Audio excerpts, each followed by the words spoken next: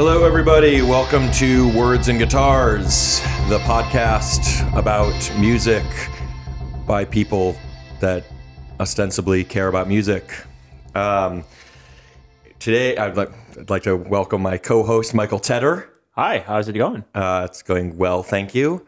This podcast is derived from a monthly reading series we do that shares the name, Words and Guitars.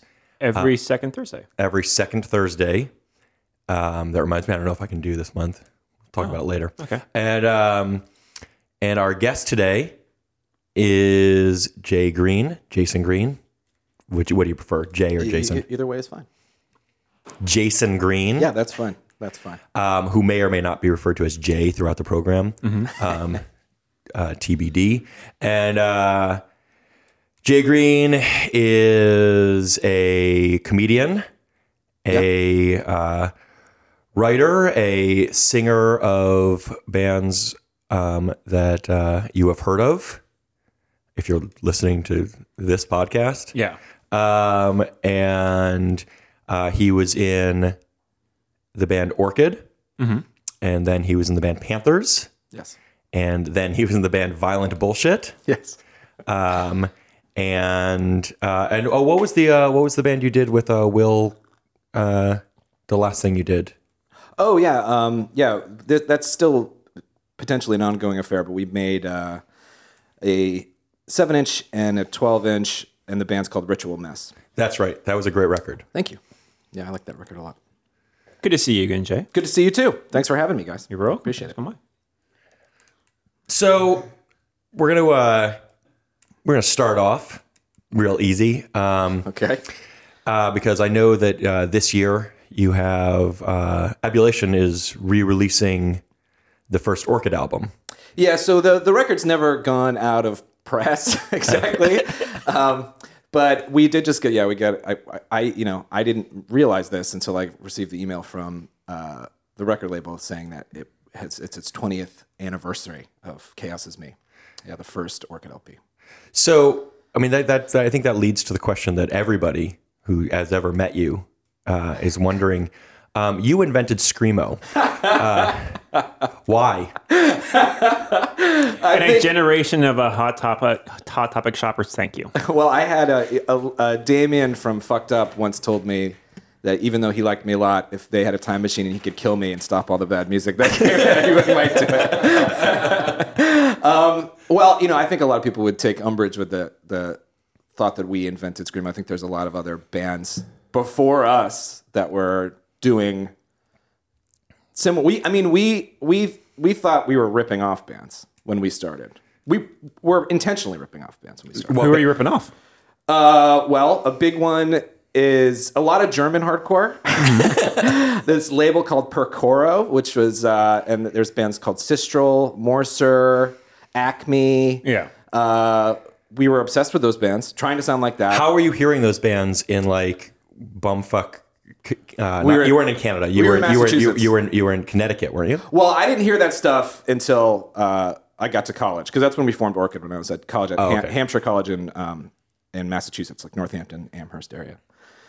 And we heard of that stuff. Basically, there was, I can't remember the name of it, but there was a mail order catalog, and it would just be in alphabetical order, all the releases that were coming out, and a paragraph describing them. And just based on the paragraph description, you'd order records. Yeah. And that's how I got the Acme record, it was just like whirling, chaotic, sludge core or whatever, some fucking thing. And so then it just sort of, then you're like, oh, they're on this label. What else is on this label? And it kind of rolls downhill, I guess. I don't know.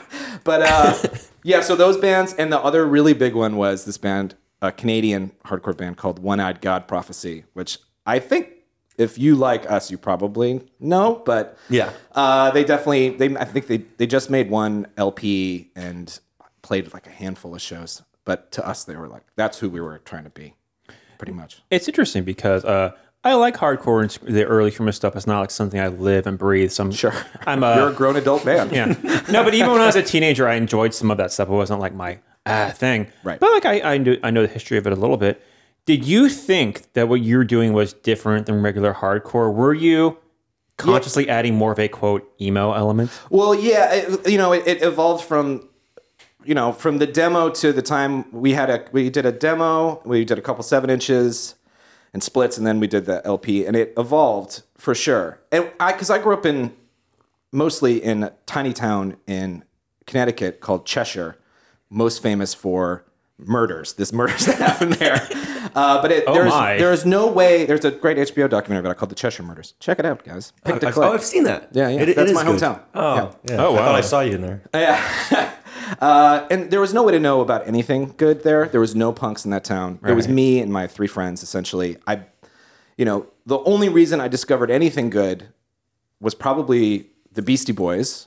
God bless them. Because they had great taste in everything, and that's why I got Minor Threat. That's why I heard about Fugazi, all that stuff. Did you have not Hello Grand Royale magazine? Yes, I was in Cheshire, Connecticut, reading about Lee Scratch Perry. Nice. Those guys, I owe. Well, maybe I should say. Maybe I'm angry at them for sending me down this path. but then and the hardcore shows that I discovered in Connecticut that were at the first one I saw I was just at a skate park and there was a show happening. I'm like, oh, there's hardcore bands that still play this kind of music. It was all very, to put it politely, sort of ignorant, tough guy, hardcore stuff. So would that be like wide hardcore? You don't say. In Connecticut. So would that be like Wide Awake or like? Wide Awake was before my time, but the guy who booked every single show that I went to in Connecticut was Jamie Josta, the lead singer of Hatebreed. Oh my. And he was not that much older than me, really. I think he might be 5 or 6 years older than me. I'm not sure. But he was to me, he was a full-grown adult man. Mm-hmm. And they booked all the shows. And so it was bands like Marauder, Fury of 5, really tough guy, hardcore stuff. Well, for example, there was a New York band called Bulldoze. Have you heard of them? No, I don't know Bulldoze. Okay, Bulldoze was famous because the lead singer, I think his name was Kevin Bulldoze. I don't think that's his Christian name. Yeah. He beat a man to death. Oh, shit. Went to jail, and then they had his release party at the skate park in Connecticut. And they made T-shirts that said Bulldoze, the final beatdown. And I'm like, this seems totally cool. Wait, how long did this guy go to jail for murder? Listen, there's a lot of ins and a lot of outs that I don't fully know about. But I was, I was so accustomed to that. Do you have the shirt? No. I wish I had bought it. Kevin Bulldoze. I'm going to Google this when we're done. Listen, you should Google it. I mean, I guess Google it. But I think, and I was just accustomed to, their shows were really violent. There's always fights. There was a gunfight at one show I was at.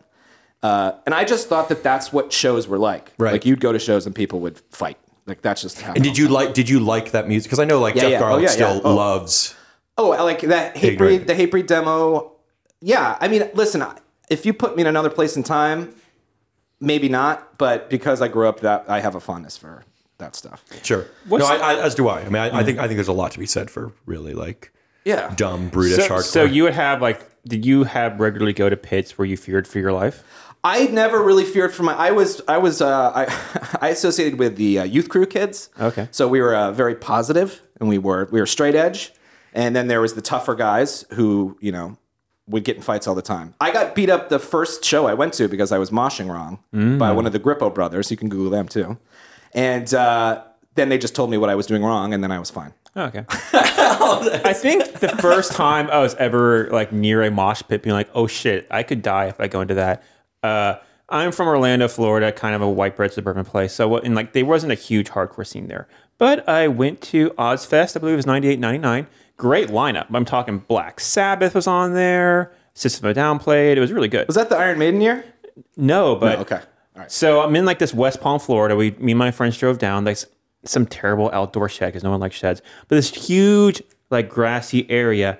All of it was a Warfield level mosh pit for Slayer. And I was like, oh shit, these people are trying to murder each other.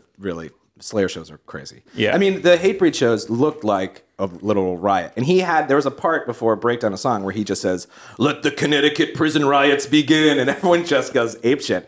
I never, I was a witness to a lot of violence. I was never involved in violence. I have to say that for the record. Right, yeah, of course. But anyway, so I went to college and that's what I was. I had shaved head, bleached hair, was wearing straight edge hardcore band t-shirts. And again, Hampshire is a small school, and there was a handful of kids who were into hardcore. And once you get into a zone where there's not a lot of you, genre doesn't really, the subgenres don't matter as much, just as long as you like the same kind of thing. So Will, who comes from a grindcore, kind of crust punk, hardcore background, approached me, and we just started chatting. We got along, and he made me a mixtape of actually good hardcore bands, which I still have. And so what would be? I mean, this the bands like the German bands you were talking about, or sort of there was Acme. I think Acme ABC was No maybe Rio band, ABC No Rio bands, or like. No, it was more of the kind. It was like a lot of grindcore, which I just like didn't know anything about. So bands like Suppression, Man Is the Bastard, just stuff that I had never heard of, and then like Antioch Arrow, like cool hardcore that Antioch Arrow just didn't cross my path. Where I mean, that was like that wouldn't fly at the shows. Right? No, of course. So I was instantly just kind of, I thought it was so great. And I was in another band playing guitar. It was called All I Ask. Of course it was. Yes, of course it was. And Will asked me about starting a band. And I said, I thought he wanted me to play guitar, but he's like, no, I want to play guitar. You should sing, which I had never done before. And yeah, that's how it started, basically. And because of the stuff he was playing me, and I was also thrown into a college situation where you were expected to have already read all the works of Marx and Freud. And they are on to Lacan and like the next guys. And that's like being thrown totally into the deep end. But I was thrilled by it because I barely knew who those people were when I got to college. And I just dove right in. And so all that stuff kind of came together at the same time, where that's what I was excited about thinking-wise.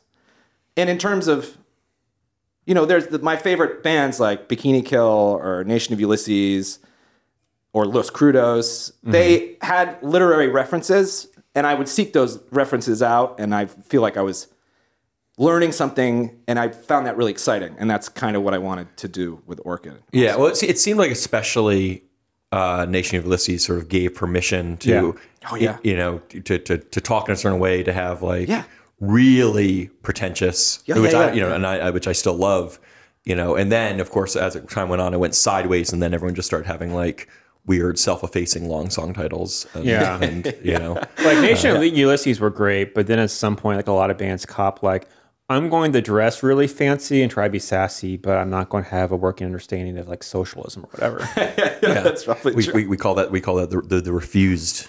We call that just being in refused. I like refused, but I'll accept the burn. I remember when someone told me that they thought the band was pretentious, I was like thrilled. Yeah.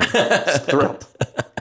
I wanted it to be, because I really did want it to be something different. I wanted it to be away from, I didn't realize you could go to shows and there'd be like women there that were involved, and it wasn't like terrifying to be at, and people were talking about progressive, interesting things as opposed to, like a lot of hardcore in Connecticut was conservative as fuck. Like there was a band called Follow Through that had played with an American flag behind them and had a song about joining the army. Yeah, sure. And I was just like, yeah, great. This is, and also, the straight edge stuff gets into pro-life stuff, and it all is this kind of post-Reagan era conservatism that creeped into hardcore. Yeah, no, yeah, of course. It was always weird when like sort of like nihilism and like individualism kind of transferred into like really comfortably into like Reaganism. Yeah, no, it went really. It was a very smooth transition. It was, and it's not something that I feel like I really registered with until I got to college. How backwards a lot of that stuff was. So yeah, I mean, there was, I guess, lyrically, the demo tape. I have like a really horrible political song that I modeled after Chokehold lyrics. I think it says like. What the fuck are the lyrics? There's an anti-cop song. They're really bad. And because I had never written really anything before that. So it wasn't until I think the first 7-inch we did on this label called Handheld Heart that I started trying to write my own kind of lyrics. Right. So before that, you were sort of writing what you thought a hardcore singer should be singing about. Like, I don't like cops. And it's spoonful of sugar, bowl full of shit, I think was one of my big lines in the demo tape. Really bad stuff. But yeah. So it took a, and I think it continued to evolve through the band. And only really the last record is the one I like the most and feel. Which album is that? It's self-titled. It's known as the Gatefold record because it was a gatefold. But and that one, I think, by the time I feel like it was sort of a fully realized concept, we were done. So. See, I think it's always a sign that like your band is actually well regarded or has an influence when the self-titled album has a different name. Yeah. I'm not saying, I'm not putting you guys in some sort of pantheon with like the Beatles and Weezer, but why not? Sure. We can say like the sort of Father, Son, and the Holy Spirit. Of course. The Beatles, Weezer, and Orchid. Well, it's a weird thing to think about with those records too, is for a long time, we had such dumb fucking ideas about things. Like we wouldn't play on a stage. We wouldn't release a CD. Our stuff was only available on vinyl. That's it. Out of curiosity, how did you tour not playing stages? Was it all house shows? We played a lot of house shows, we played a lot of house shows, and we annoyed a lot of sound guys. That was pretty much how it went. And we would just be like, well, we're not playing if we can't play on the floor. Towards the end, so stupid. Towards the end, especially the last run of shows we did, we physically couldn't play on the floor. It just wasn't possible because it was so packed. But up until then, and so our records, like, we didn't want to take out advertisements because we were like against advertisements. Consumerism. I guess, that we had a lot of ideas about stuff that were, it was very like admirable in a sense, but we put ourselves through a lot of hardship that we didn't need to. But those records, people still heard it. And we eventually did release a CD discography, and that sold worse than anything else we've put out. So, I think there's something about the fact that it was so niche. We did records that were super limited pressing, glue in the dark, like stuff like that. So. Right. Oh, yeah. And then you got that weird shaped... The skull, that's the skull split with Jerome's Dream. Now, do you remember when you were first called Screamo? What happened and how did you feel about that term? The first thing we were called before Screamo, that was pretty much... Screamo, honestly, I don't feel like Screamo came until after we broke up.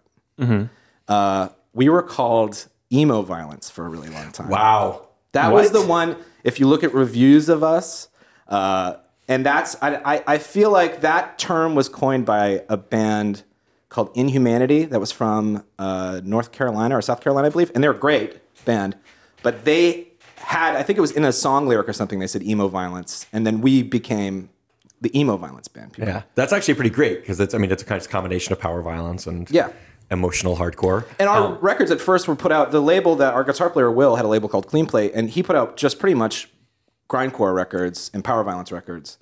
And so when we put stuff out, when we were associated with him, we played a ton of just like crust punk shows at the beginning, grindcore shows.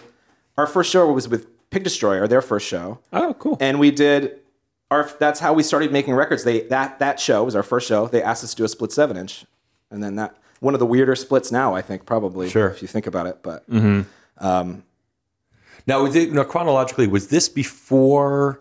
And I know it gets to be a very dull discussion, especially for anyone under the age of 56. But was that before emo?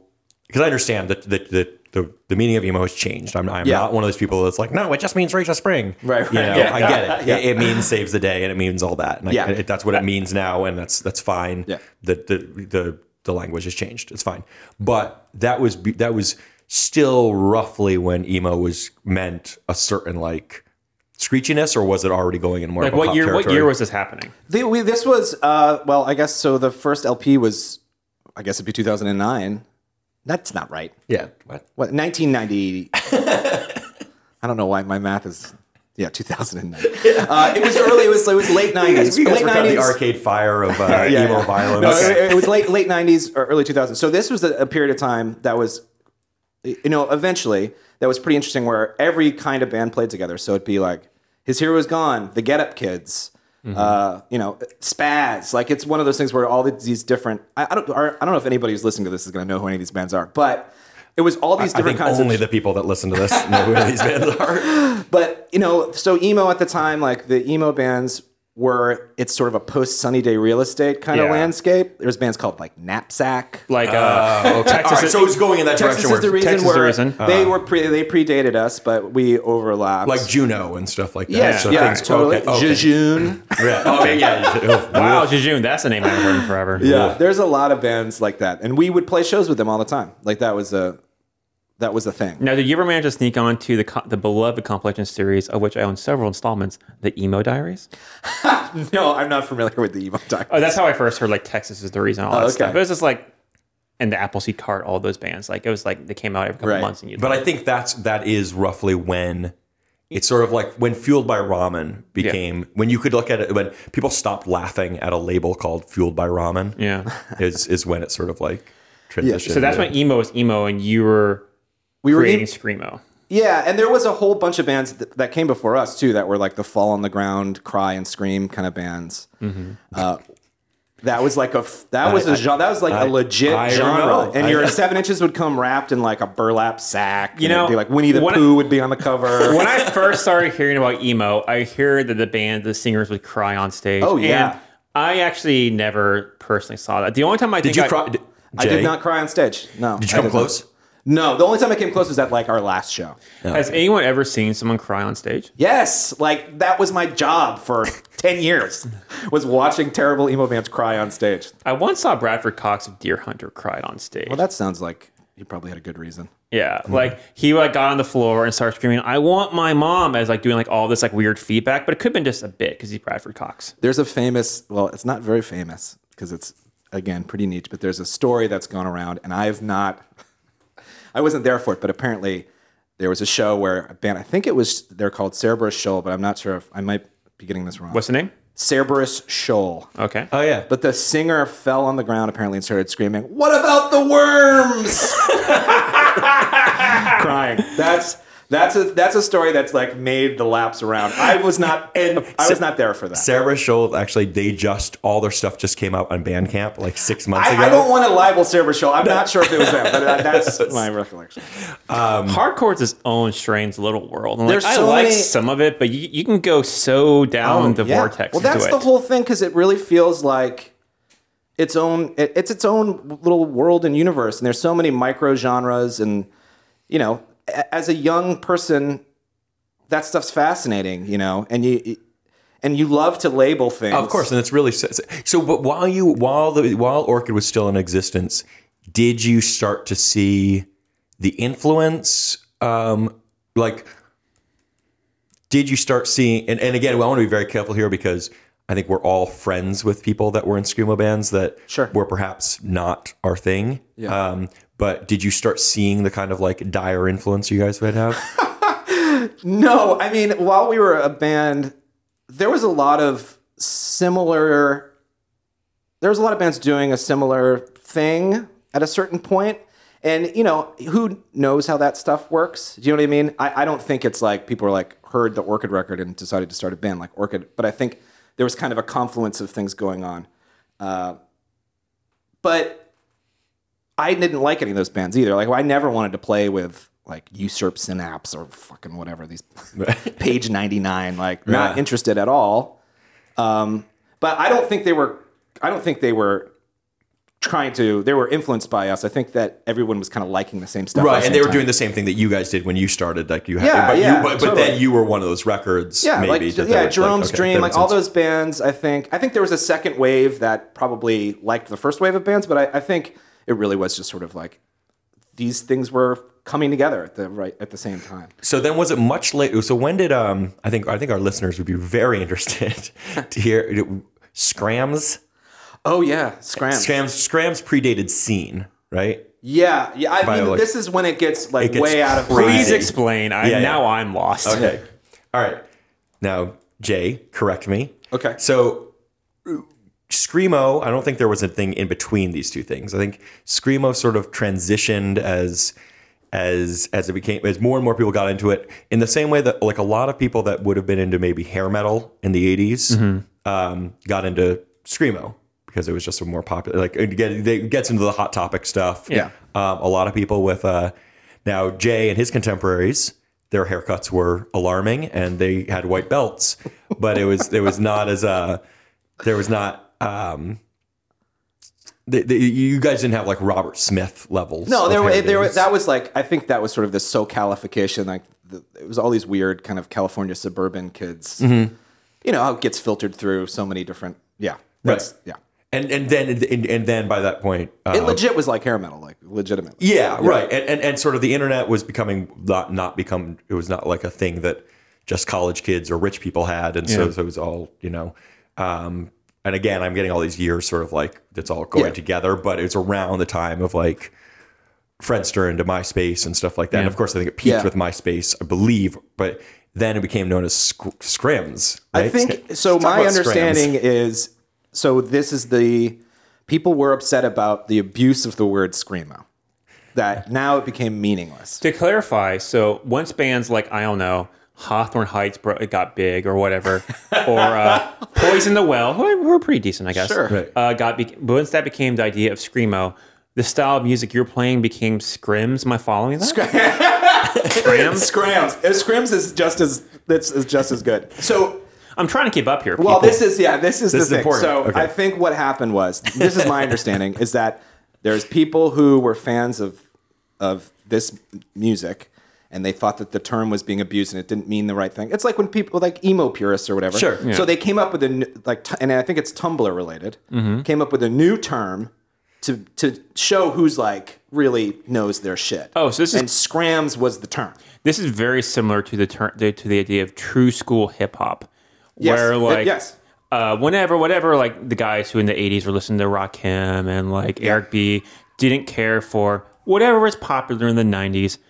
They thought they did not have the lyrical abilities, but call it, no, man, we like the stuff that's the true school hip hop. You know, there's always purists who are like, well, the stuff that came out later is just too commercial. But the thing is, Scrams wasn't referring to, here's the difference, Michael. I'm sorry.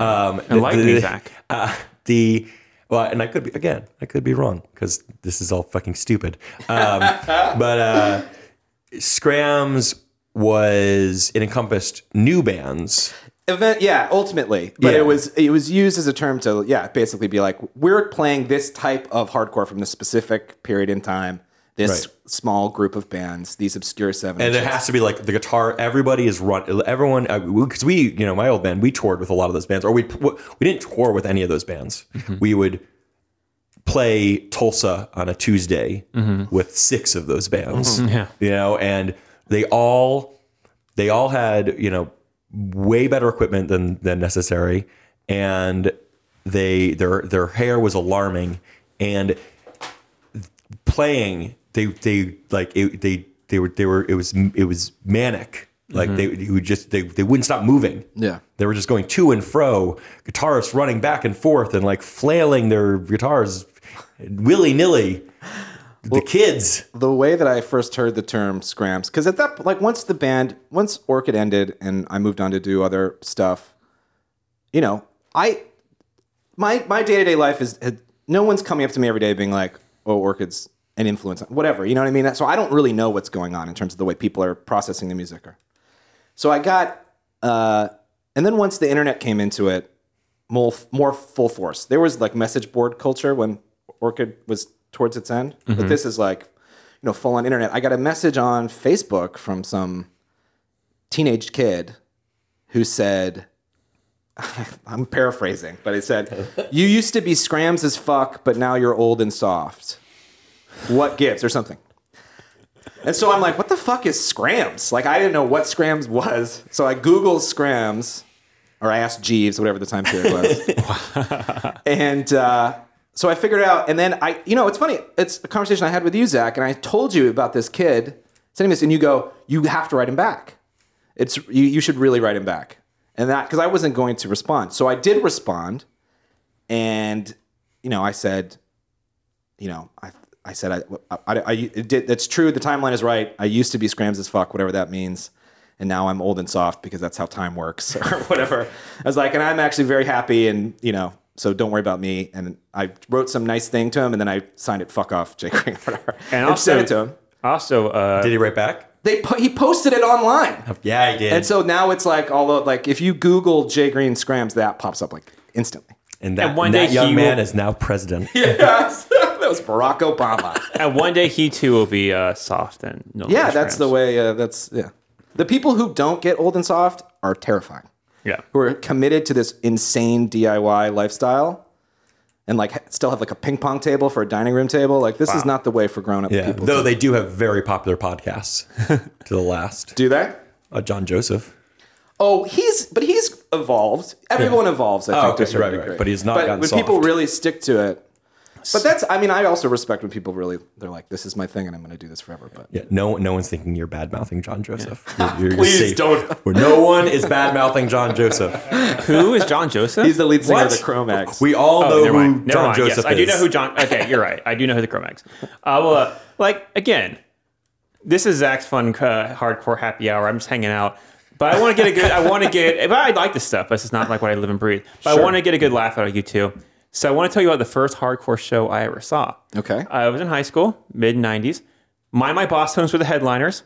Second opening act, Dance Hall Crashers put on a delightful show.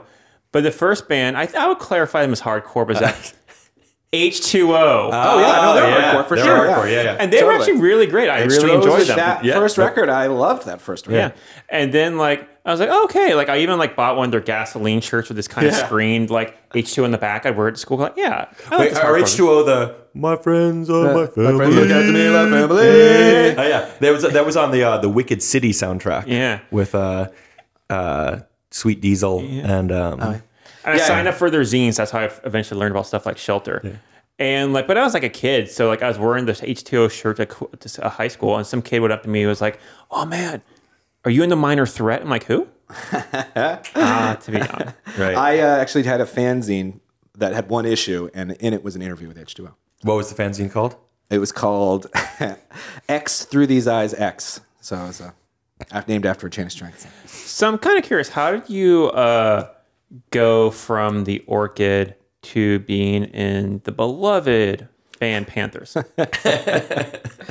Well, it's pretty, the way it worked was, You tried cocaine. no, no, actually, that wasn't the reason why. But I'd left college and I moved to New York for some dumb reason. And Orchid was still going on. And we had done a couple tours with this band from Knoxville, Tennessee called the Red Scare, who were a great band. Mm-hmm.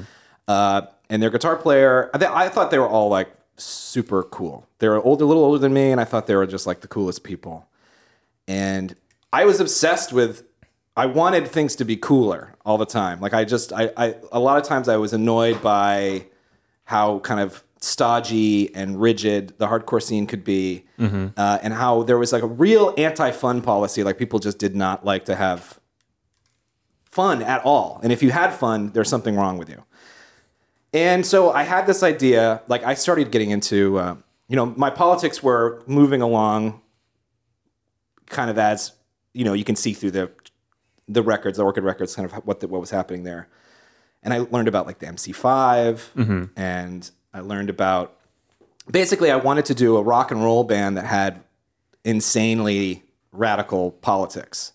So it'd be like, that was the concept, but none of us could really play particularly well. So it turned into this other thing. It's more of like a post-punky type of thing. But yeah, so I was living in New York. Kip from Red Scare moved to New York, and I wanted to start a band with him. So we started the band. And I had like the concept in full before we started, pretty much. And that obviously changed over the years, but. Right. And then and your first EP was put out by Trouble Man? It is an LP, and we didn't put anything out. Yeah, we just put out an LP basically. We did maybe we did a demo. I don't remember, but yeah, it was on Trouble Man. Right. Yeah. How'd that go?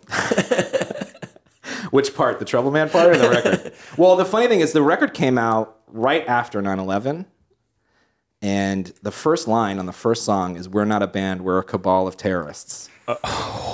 Holy shit! Yeah. So timing not great. Right. The other guys in the band can correct me if I'm wrong, but I think our record release show was supposed to be on 9/11. Yeah. No, We had a show that day for sure, and it was with I think it was with the Yeah Yeah Yeahs or something. No, that's me and Nick and Stacy. Our first book was supposed to come out. Our book release was good around 9/11, and we had it maybe a week and a half later at Parkside Lounge, and it was still all of the white mist and everything. It was you couldn't see outside. It was all white, and then I got really drunk, and for the first and hopefully last time, thanked a police officer.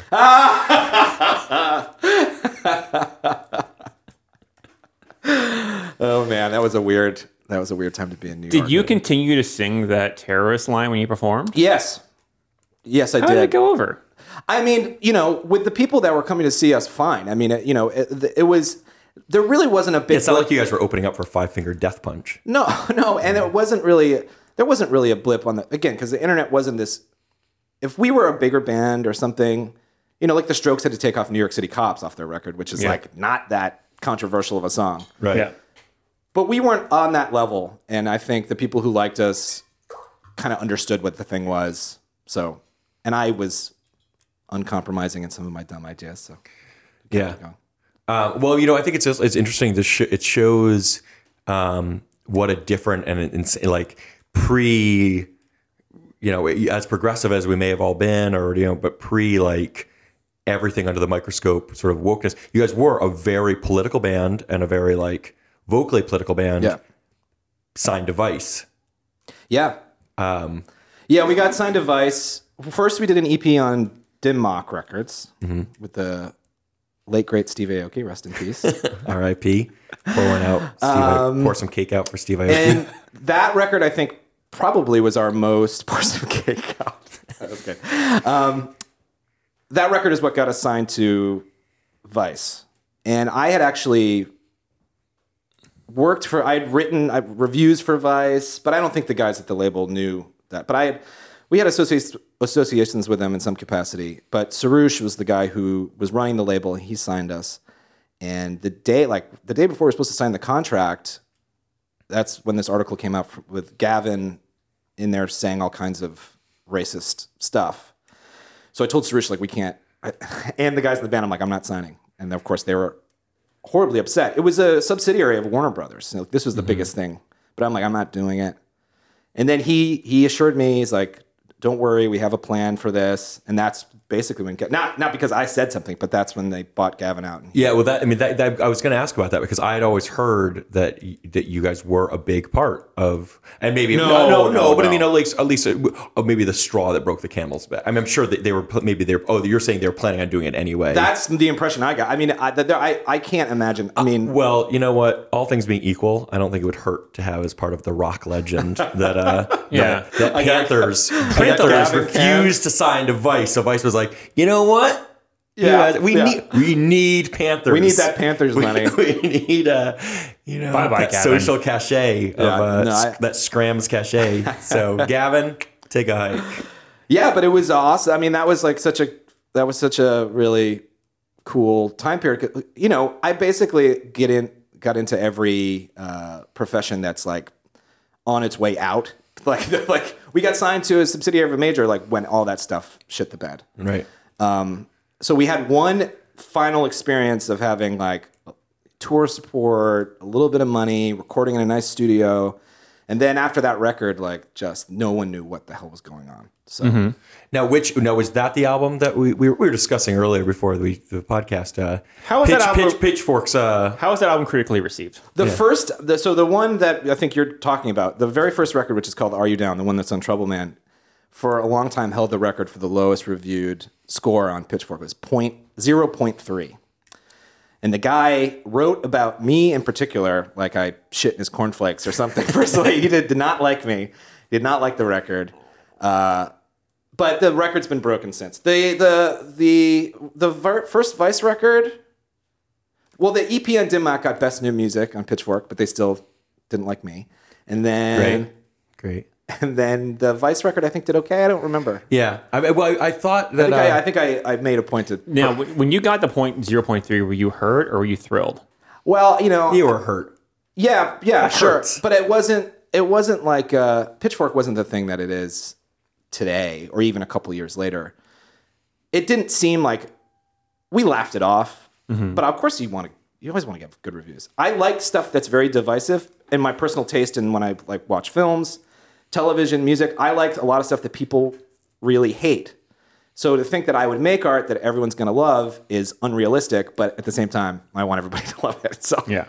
Yeah, I mean, I think a lot of times when people discuss Pitchfork now, one of the things that people are like, when, you know, a lot of like older people are like, well, Pitchfork, you know, sucks now because it's Condé Nast or it's this, that, or they talk about, you know, they acknowledge rap music, you know, and, but, you know, I always have to remind people that like to a lot of musicians, like it's just how I came up, you know, or just friends, we all fucking hated Pitchfork. We've been hating Pitchfork since like 2002 or something because they were like, they were messing with like bands that we love's careers. They were like, they were making or breaking a lot of bands. They were fucking with our like daily bread. But there was a moment I remember, and this is when like the big Brooklyn boom happened with, you know, the Yeah Yeahs, the Liars.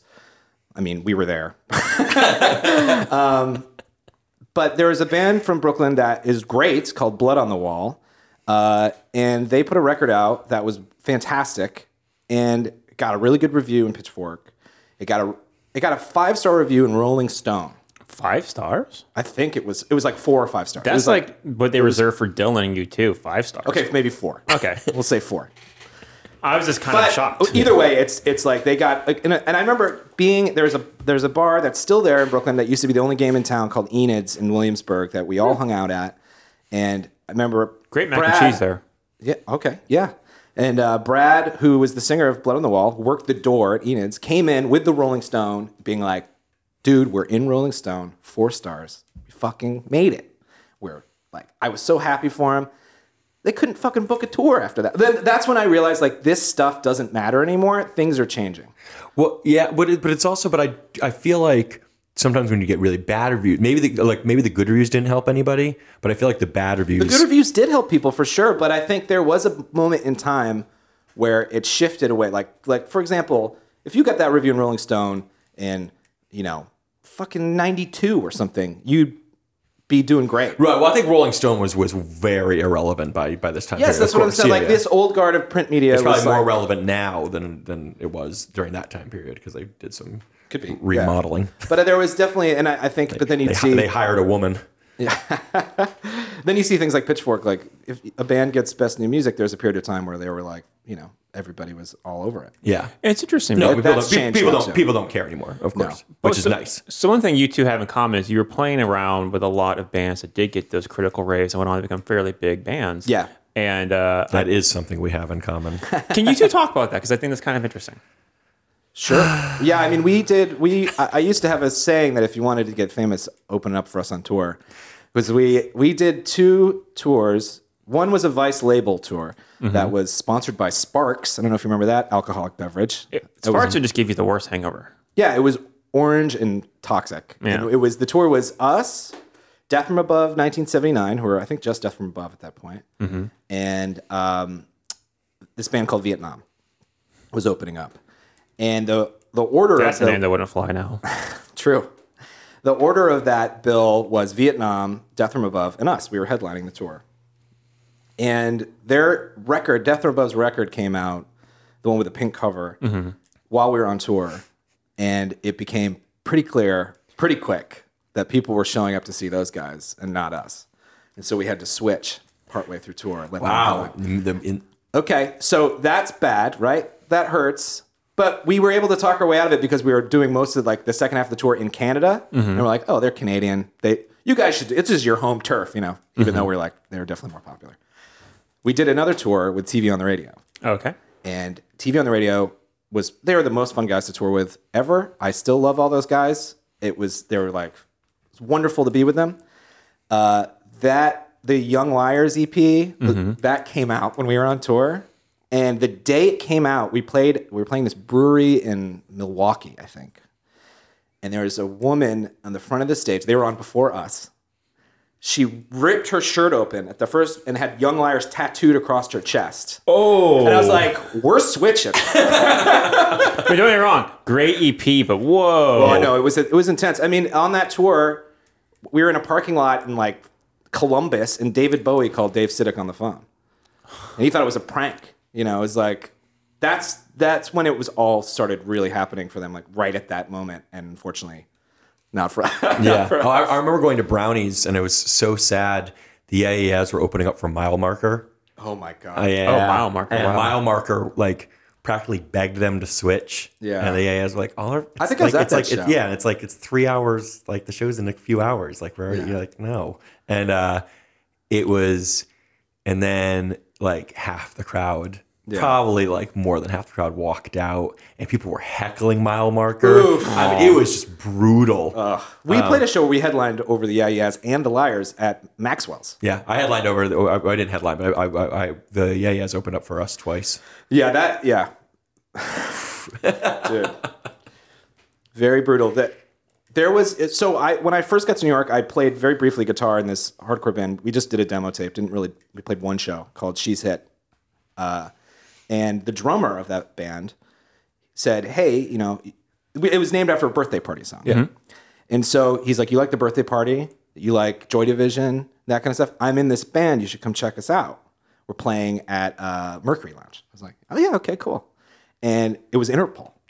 But this was before I knew. Before they didn't have anything out or anything. They had a demo CD which I bought, and I was like, "Wow, these guys are actually pretty good." Wait, who was the drummer? He was the drummer. Oh, it was Sam. No. Oh, it was the guy that got fired. Yes. Oh. I saw Interpol probably, 10 times played in Nobody.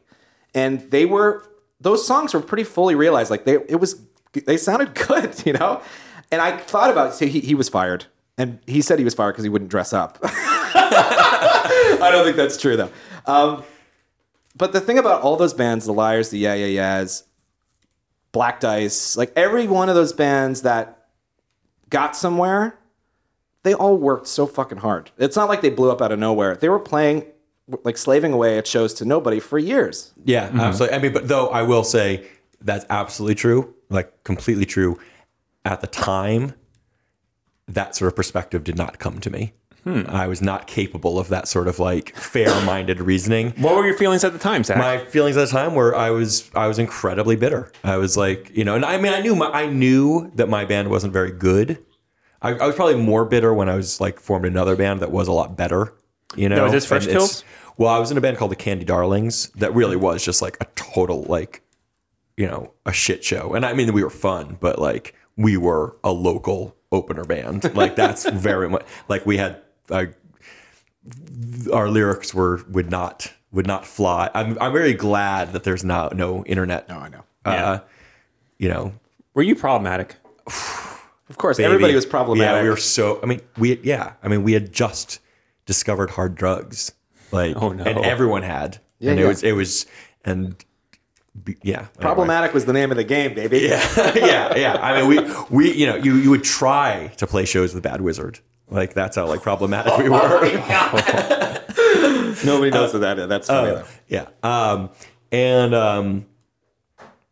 So it was a bummer, but it was also sort of like at some level I got it. And then with Fresh Kills, which I really thought was great, and in retrospect, you know, I can see it was great. things- I will say, great. like, I love not that just because Zach is my friend, I do believe Fresh Kills was pretty cool. I agree. thought we were but we weren't. I don't want to even get into like, we weren't as good as this, but we were certainly fucking better than Stella Star. You know, But they didn't. There was a lot of those bands, the second wave of it, that had like a go at it, but like Radio 4, those bands that, you know, there was that moment where people were like, we're putting out everything. Yeah. Mm-hmm. And, you know, those bands were totally fine bands. I mean, there's a famous story. I probably shouldn't tell this story, but Go for it. let's do it anyway. Radio 4 was playing. Anthony is I was gonna say, a buddy of Anthony's mine. amazing. And I like Radio 4. I like Radio 4. I like Radio 4 too, and his previous band, Oh, yes. Fucking yes. Garden Variety. Garden Variety. Oh, my God. Who also this year are having a reissue. So at least we're going Yeah. to promote that. Anyway, now let's badmouth Anthony. No, I'm not going We're not to. badmouthing you. Anthony, we're not badmouthing you. There was a show, and they were playing, and someone yelled out while they were playing, "Who would fuck this band?" And there was that moment of kind of being like, you know, I had the same. Then like I had a realization about my own band at that moment, being like, who would fuck our band? Yeah, like this is why things aren't working. True. You know, right? And you know, and there, but the like Radio 4 they played festivals, they had amazing opportunities, and it just like it couldn't happen for everybody. It only can work for like a handful of people. Right.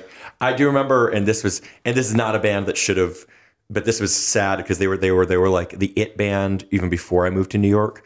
But there was a band called Speedball Baby, who were not amazing, but they were on like some sizable. They maybe even did like a 7-inch for Matador or something, but they were like kind of like in the wake of John Spencer. And I thought I knew all this stuff, but Speedball Baby was beyond me. They were very popular, right? I mean, they weren't like hipster popular. I don't know them. Okay, well they were sort of just like a drugged out. They were like a John Spencer type band. Okay. And they were very popular before any of this stuff happened. Mm-hmm. But they were very much a New York band, like so New York. They had songs about riding on the R train or something, you know. Did they have a song about which Ray's pizza is the real Ray's pizza? Yeah, essentially. But like it was all about how like scary New York was. So that shows you how old they were. And they opened up for the Yeah Yeahs because the Yeah Yeahs were friends with them because they had been friends with like older like skeezy bands, and they were playing. And I just remember them being heckled and someone being like, "Go back to LA." Yeesh. And it's just like this, you know, archetype New York band, but because what their whole like posing was so out of fashion that people were like, "Oh, they must be from Los Angeles." Yeah, there was definitely like you could tell when the changing of the guard happened. Like Panthers did a thing where we kind of transitioned more into playing. We were making heavier music, and so we ended up playing. We did like a tour with High on Fire. Like we kind of zoomed out of the Brooklyn thing, which worked out okay for us. But you know, you could still see the writing on the wall. Like, you know, you can only do so many tours playing these venues before you realize like this isn't really happening. Right. And then 20 years later, you're like, oh, I don't have any real skills. Well, you were one of the last people to work in a video store. In New York proper. Yeah, I that was when I wasn't on tour, I managed this like art house video store in Greenpoint called Photoplay, which is I still think is like my favorite job I've ever had in my entire life. Mm-hmm. Yeah, it was great.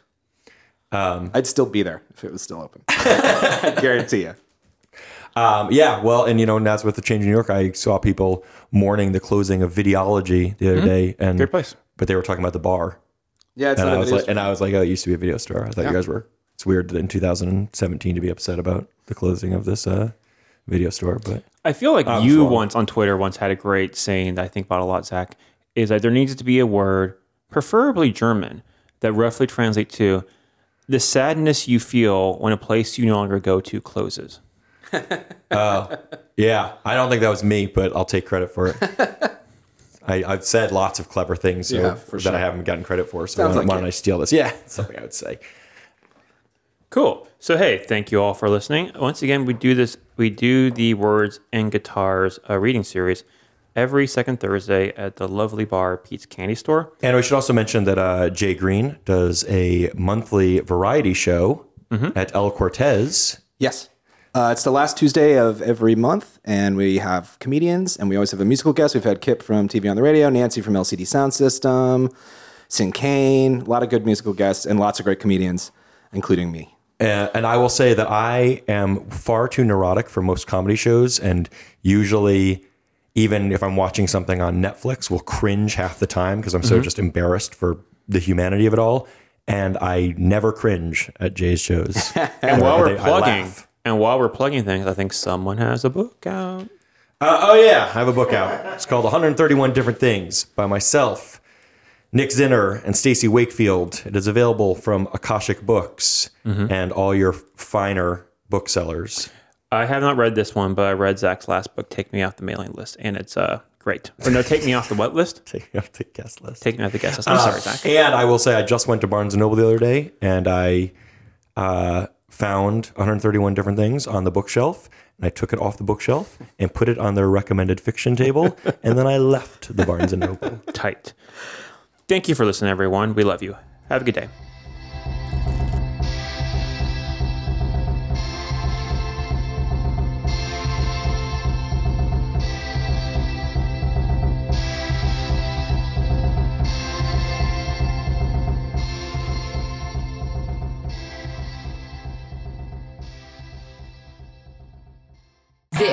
has been an Atlantic Transmission production.